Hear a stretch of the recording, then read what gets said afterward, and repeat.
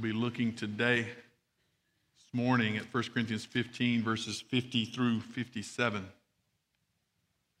1 Corinthians 15, verses 50 through 57. We gathered here in a great time together this past Friday, Good Friday, at noon. And I mentioned there at that service that the Good Friday service was just part one of a two-part story that unfolds on this weekend. And today, as we gather in this space, we've gathered for part two. That Jesus Christ, crucified on Friday, buried in a tomb, did not stay dead. And on that third day, some ladies headed out to the tomb early in the morning to finish what they had started late Friday evening with the burial process and rituals, only to get there and find him who said, "Why do you seek the living amongst the dead? He is not here, but he is risen." And here we are. And I think it's no small thing that some 2,000 years later, we all have gathered in this place on this Sunday because that tomb was empty. That's the reason why we gather every week.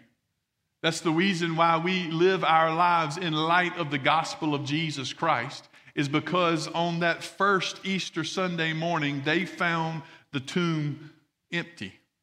And our Savior had conquered death and risen again. So over these last few weeks, we've looked together at 1 Corinthians 15, a passage where the Apostle Paul focuses in this chapter devoted to the place, the purpose, the meaning of the resurrection itself, and especially how it fits into the history of redemption, the redemption of God's people from their sins. The death and resurrection of Jesus Christ, as we have said, mentioned in the first part of chapter 15, of what is of first importance. The death and resurrection of Jesus Christ is the heart of the good news. It's the heart of the gospel. It's why we celebrate. It's what we sing about. It's what we rejoice in. And not only is it the heart of the good news, the death and resurrection of Christ Jesus must never be separated. They are factually inseparable. Jesus died and he rose again. But not only are they factually inseparable, they go together as causally inseparable. In other words, they together form the source of our redemption and our hope. Together, if we say we are saved today in light of Christ Jesus, it's because he died and rose again. The resurrection is the indispensable sequel to the substitutionary sacrifice of Jesus Christ, our Lord. And so Paul is writing about this. He's putting this into words for his people. He's trying to get them to understand the importance of it. And as he's writing, he says, look, if Christ has not been raised, then all of us are of most to be pitied. But in fact, he has been raised. And witnesses have testified it. And we have seen it. And our salvation depends upon this linchpin of our hope. And now this hope, this has brought victory for us. And so he writes in chapter 15, verse 50. He says, I tell you this, brothers, flesh and blood cannot inherit the kingdom of God, nor does the perishable inherit the imperishable. Behold, I tell you a mystery. We shall not all sleep, but we shall all be changed. In a moment, in the twinkling of an eye, at the last trumpet. For the trumpet will sound, and the dead will be raised imperishable, and we shall be changed. For this perishable body must put on the imperishable, and this mortal body must put on immortality. When the perishable puts on the imperishable, and the mortal puts on the immortality, then shall come to pass the saying that is written, death is swallowed up in victory. O death, where is your victory? O death, where is your sting? The sting of death is sin, and the power of sin is the law. But thanks be to God, who gives us the victory through our Lord Jesus Christ. Let's pray together.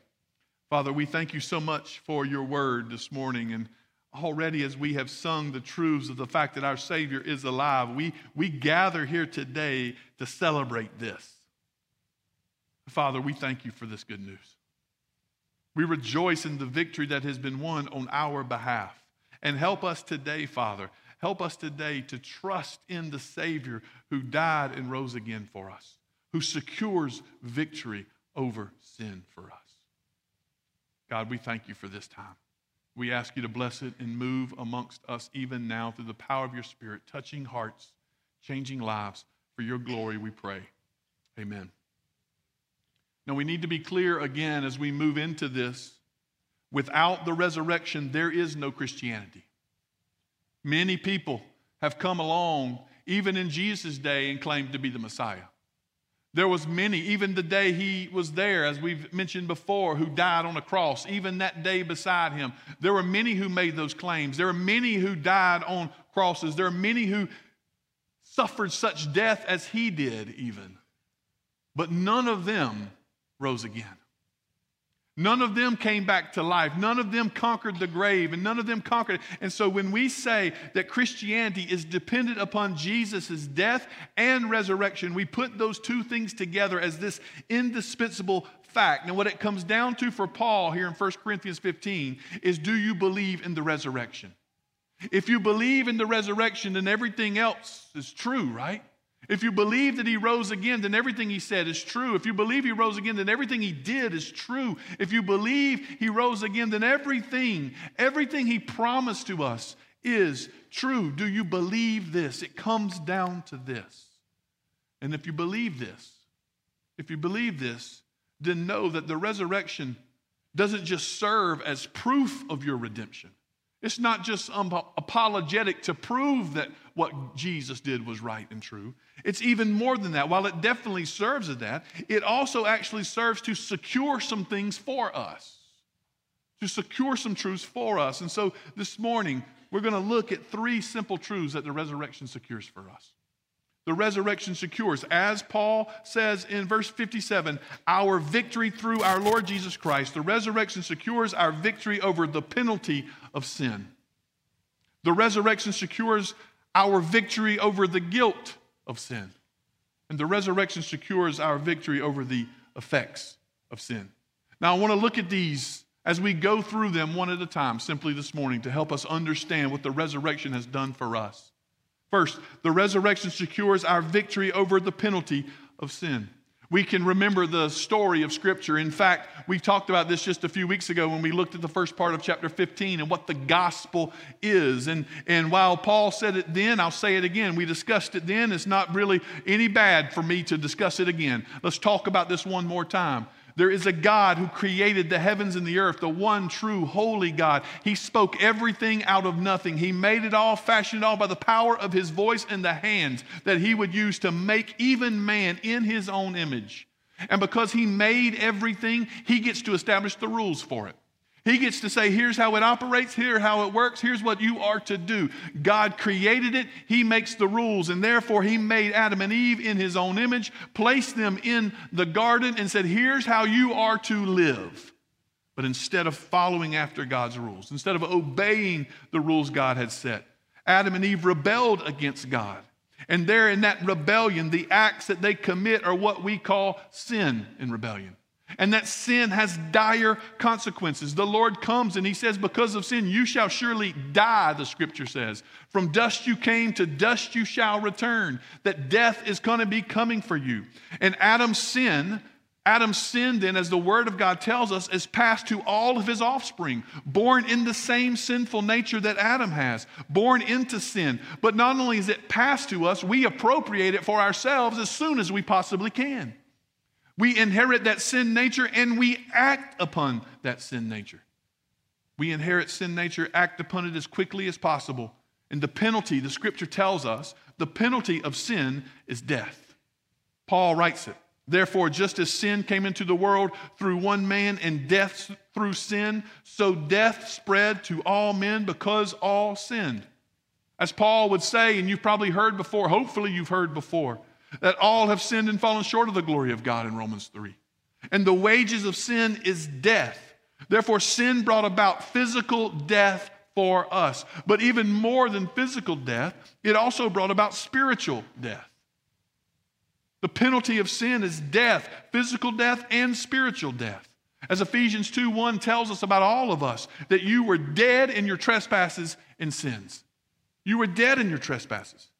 And so we looked as Paul, he's writing this, he's saying the penalty of sin is death, and it is already upon you.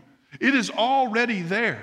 You are dead in your trespasses and sins. But then he goes on with the good news in Ephesians 2, right? But God, being rich in mercy, because of the great love with which he loved us, even when we were dead in our trespasses, he made us alive together with Christ. It's on the basis then of the risen, living Christ Jesus that we can be made alive. It's on the basis of the resurrected Christ that we can pass from death into life. Remember that in order to enter into the kingdom, we must be born again, the scripture says. It's the resurrection of Jesus that makes John 3:16 true. That we can have no longer death, but have eternal life. It's this resurrection, and we must be born again because we are dead in our trespasses and sins. This is why Paul writes to the Corinthians in chapter 15 that death is swallowed up in victory. Because Jesus Christ has taken death on our behalf. He has taken the penalty that we deserved on the cross. He has taken it upon himself, and he has passed through it to life on the other side. You see, Paul says death is swallowed up in victory. Why? Because Jesus has crushed death to death. Jesus has taken death and choked the death out of it, however you want to put it. Jesus has ended death's reign over us. As the Apostle Paul says, death is our final enemy. It's our final enemy. And it's the enemy that none of us can beat on our own. It's coming for each and every one of us. And it's coming for us because we are all sinners and fallen short of God's glory. And we deserve the wages, the penalty of that sin. So death is coming for us all. And there's nothing we can really do about it. We can try. We can work out, become fit. We can eat well. We can do all of these things. But all we're doing maybe is prolonging a few hours in our life. Death is still coming. It's still coming for us. As I said even last week, it's that giant that none of us can beat, right? It's that giant that none of us can slay. It's the one who always wins, who always conquers. It's that giant that none of us can take the task. Death is standing before us as our great enemy. And our only hope is we have a hero who would come in and slay death on our behalf. Our only hope is that we have a hero who would step in for us and fight the fight that we could never win. Go to battle and win the war that we could never have accomplished on our own and put this great giant to death for us. And so Paul says, for as by man came death, by a man has come also the resurrection from the dead. Just as death came in through sin and Adam, now life has come through Jesus Christ. And how is this? Because he rose again. Or listen with me, if you will, to Peter. Peter's testimony in 1 Peter. Now, remember Peter. Peter's the one who denied Jesus 3 times, rooster crowed. Y'all remember all that. And whenever Jesus was raised again, I love that passage because Peter had denied Jesus. He had turned and wept bitterly. Remember, the scriptures even tell us that when Peter denied Jesus the 3rd time, the rooster crowed and he made eye contact with Jesus. Y'all remember that passage? He saw him. You know the anguish Peter may have felt. Well, now when Jesus is raised, he tells them, he says, you go tell the others and Peter, right? Isn't that good? You go tell the others I'm alive and Peter. Tell Peter too. Well, here comes Peter now, the witness of the resurrection. And as he's writing in 1 Peter chapter 1, verse 3, he says, blessed be the God and Father of our Lord Jesus Christ. According to his great mercy, he has caused us to be born again to a living hope through the resurrection of Jesus Christ from the dead. The new birth that we can have where we can overcome death has been brought to us through the resurrection of Jesus Christ. He has secured our victory over our great and final enemy that we could have never won on our behalf. It has now been secured by Christ. And not only has it been secured, he has prepared for us, Peter says, an inheritance that is undefiled, unfading, and cannot pass away, waiting on us. Christ Jesus has accomplished this for us. Our last enemy has been destroyed. Death no longer reigns as the penalty over sin in the believer's heart because Christ Jesus has conquered death. Psalm 23. I love Psalm 23, right? We all do. We consider what he says. We know it by heart. But that verse 4, even though I walk through the valley of the shadow of death, I will fear no evil, for you are with me. And why is it important here to note that he is with us? Because we walk and we face death not on our own. We who are believers face it with the one who's already been through the valley, blazed the trail, and came out alive on the other side. And so we walk through the valley of the shadow of death, and we have no fear in it. Why? Because Jesus is walking with us, the one who has conquered death and ended its reign in our life. If you believe in Christ Jesus, you have victory over the penalty of sin. Death has been conquered. It's been conquered. But not only that, if you believe in Christ Jesus and his resurrection, we know that the resurrection secures our victory over the guilt of sin as well. Over the guilt of sin as well. Not only must we be made alive, but we also must be made righteous. Not only must we be made alive in order to have life, we must be made righteous. Not only does death have to be defeated, our sin has to be dealt with. And here, the Apostle Paul writes again in 1 Corinthians 15, death, where is your victory? Death, where is your sting? The sting of death is sin, and the power of sin is the law. God has set the rules and established by the ways we should act and work. And that is the law that he has established. But instead of keeping his law, we have gone against his law. Instead of following in righteousness, we have followed in unrighteousness. God has made that way. Not only have we been made alive, but we got to be made righteous. For God is holy, and we must be holy. And without holiness, no one sees the Lord. No one sees him. When Christ was raised from the dead, it was God's declaration of approval of Christ's work of redemption.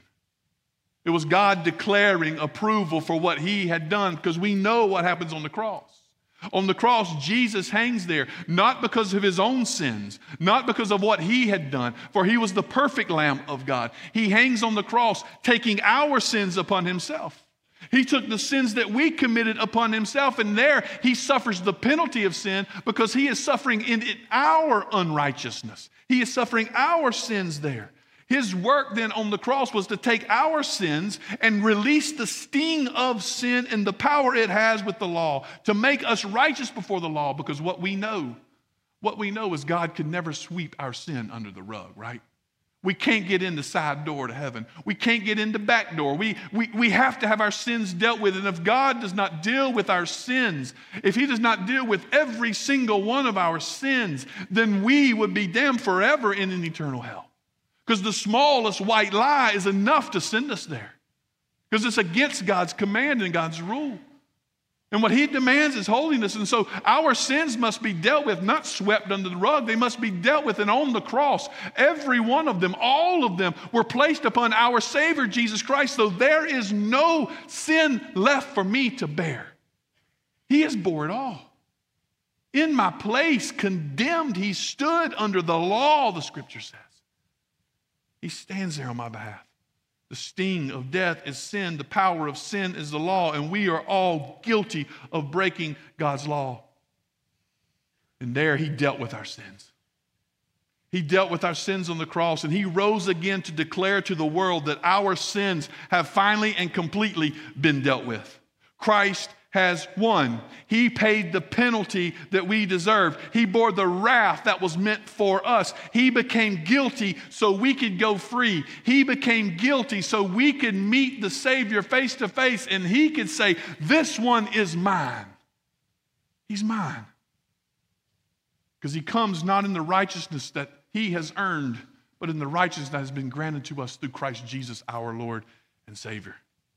As Paul would write later to the Corinthians, for our sake he made him to be sin who knew no sin, so that in him we might become the righteousness of God. Through the resurrection, God declared Jesus' work enough to save us and to declare us righteous before him.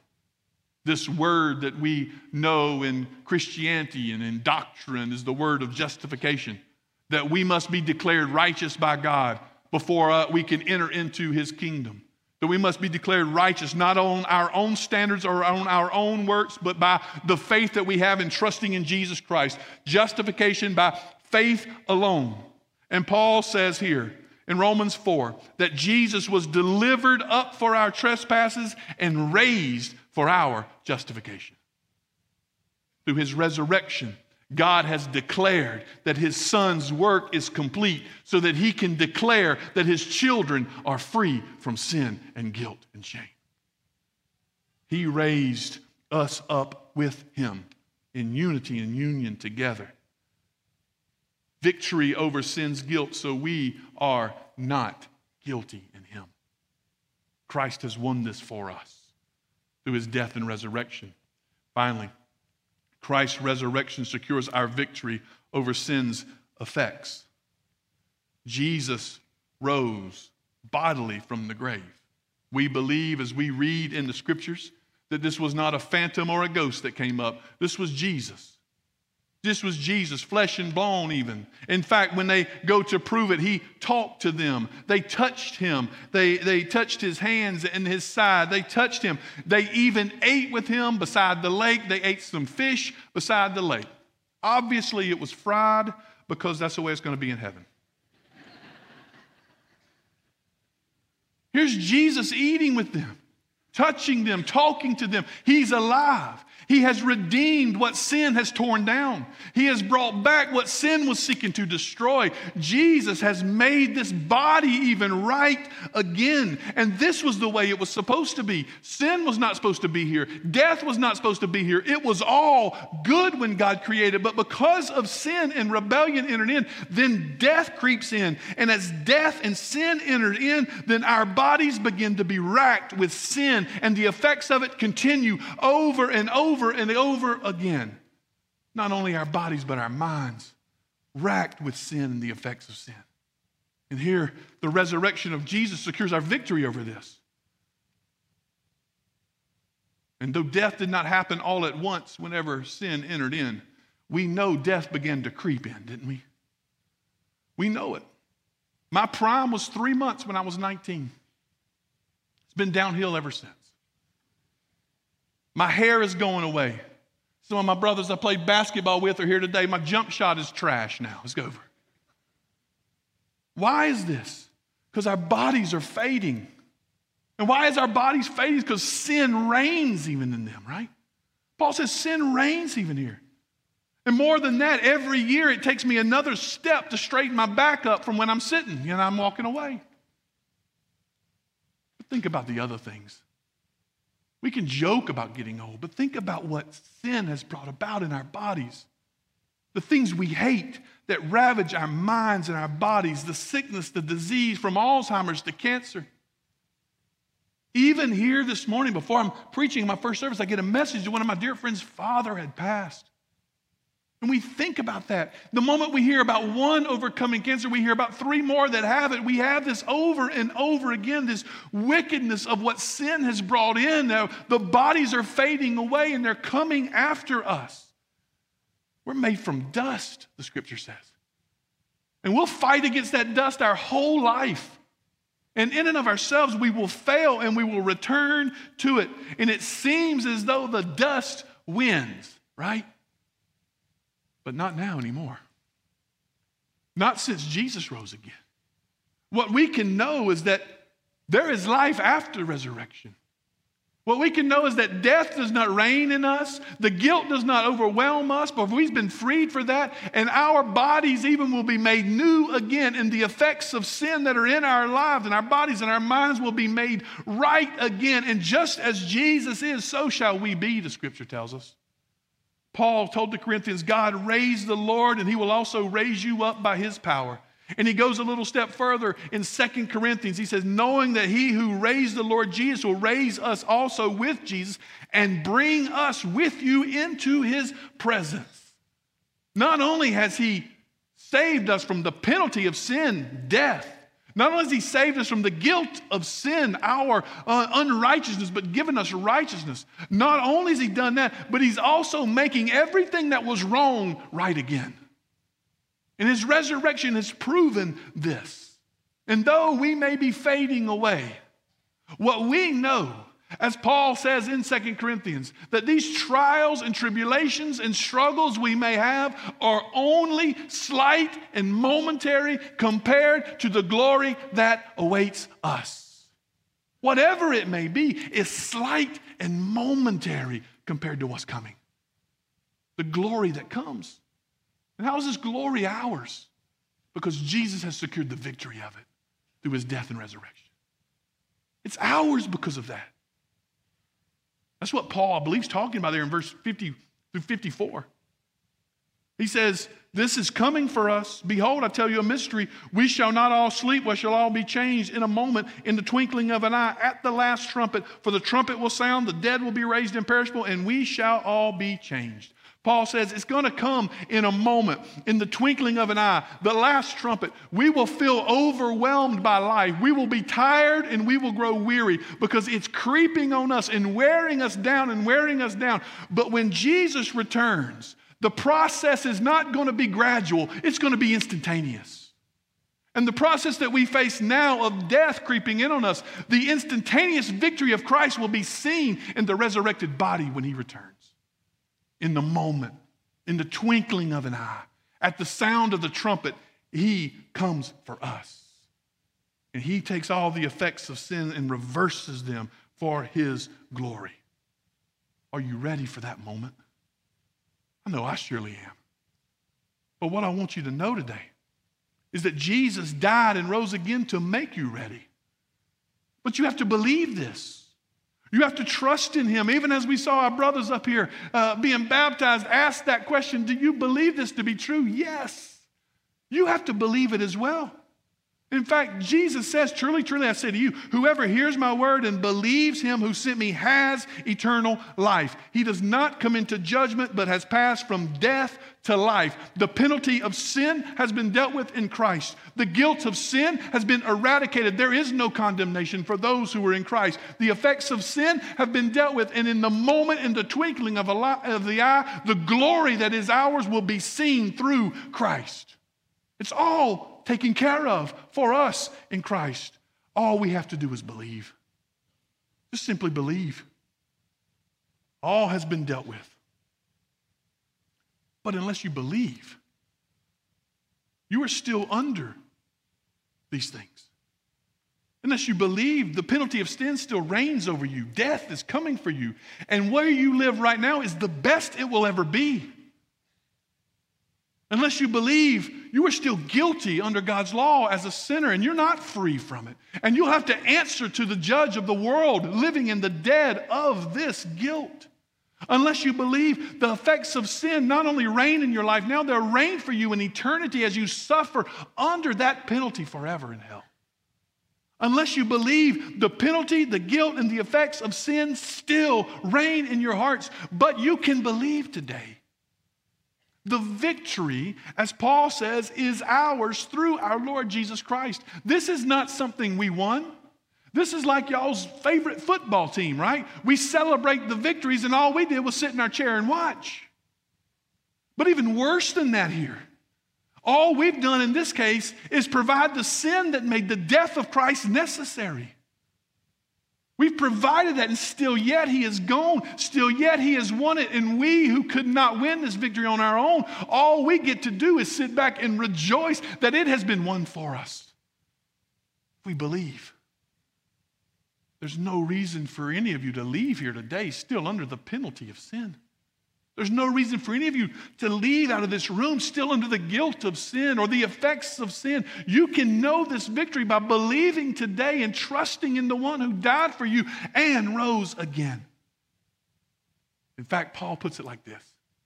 Confess with your mouth that Jesus is Lord and believe in your heart that God raised him from the dead. You will be saved. You'll be saved. I call on you today to do that. If you haven't done that, do that. There's nothing more glorious to do. There's nothing more wonderful to find. There's no treasure greater than this, than a resurrected Savior who has won the victory on your behalf. May all of us in this room be reveling in the victory won by Christ Jesus. Let's pray together. Father, we thank you for your word. It is good. May no one leave here today, Father, still trusting in their own power and strength and finding themselves under the penalty, guilt, and effects of sin. That God, through your Son, Jesus Christ, you have answered all of those things, ending their reign in our hearts. So if anyone who calls upon your name, if anyone believes that you have been raised again and trusts you with their life, turning from their sin, God, you've given them victory. So today, Father, in this room may be someone who needs to know that victory for the first time. Maybe they've heard this message. Maybe it just becomes old hat. But today they think about eternity. Today they think about their own life and what reigns in their life, God, and they turn to you, trusting in the one who's conquered death, who's conquered sin, and taken away its sting. God, may they trust in you today. I'll be standing here in the front. If any of you want to speak to me or someone here about trusting in Christ today, let it be. You're not here by chance or happenstance. Today, let it be the case. We're ready to receive you as we consider how Jesus has done everything for us. Let's stand together.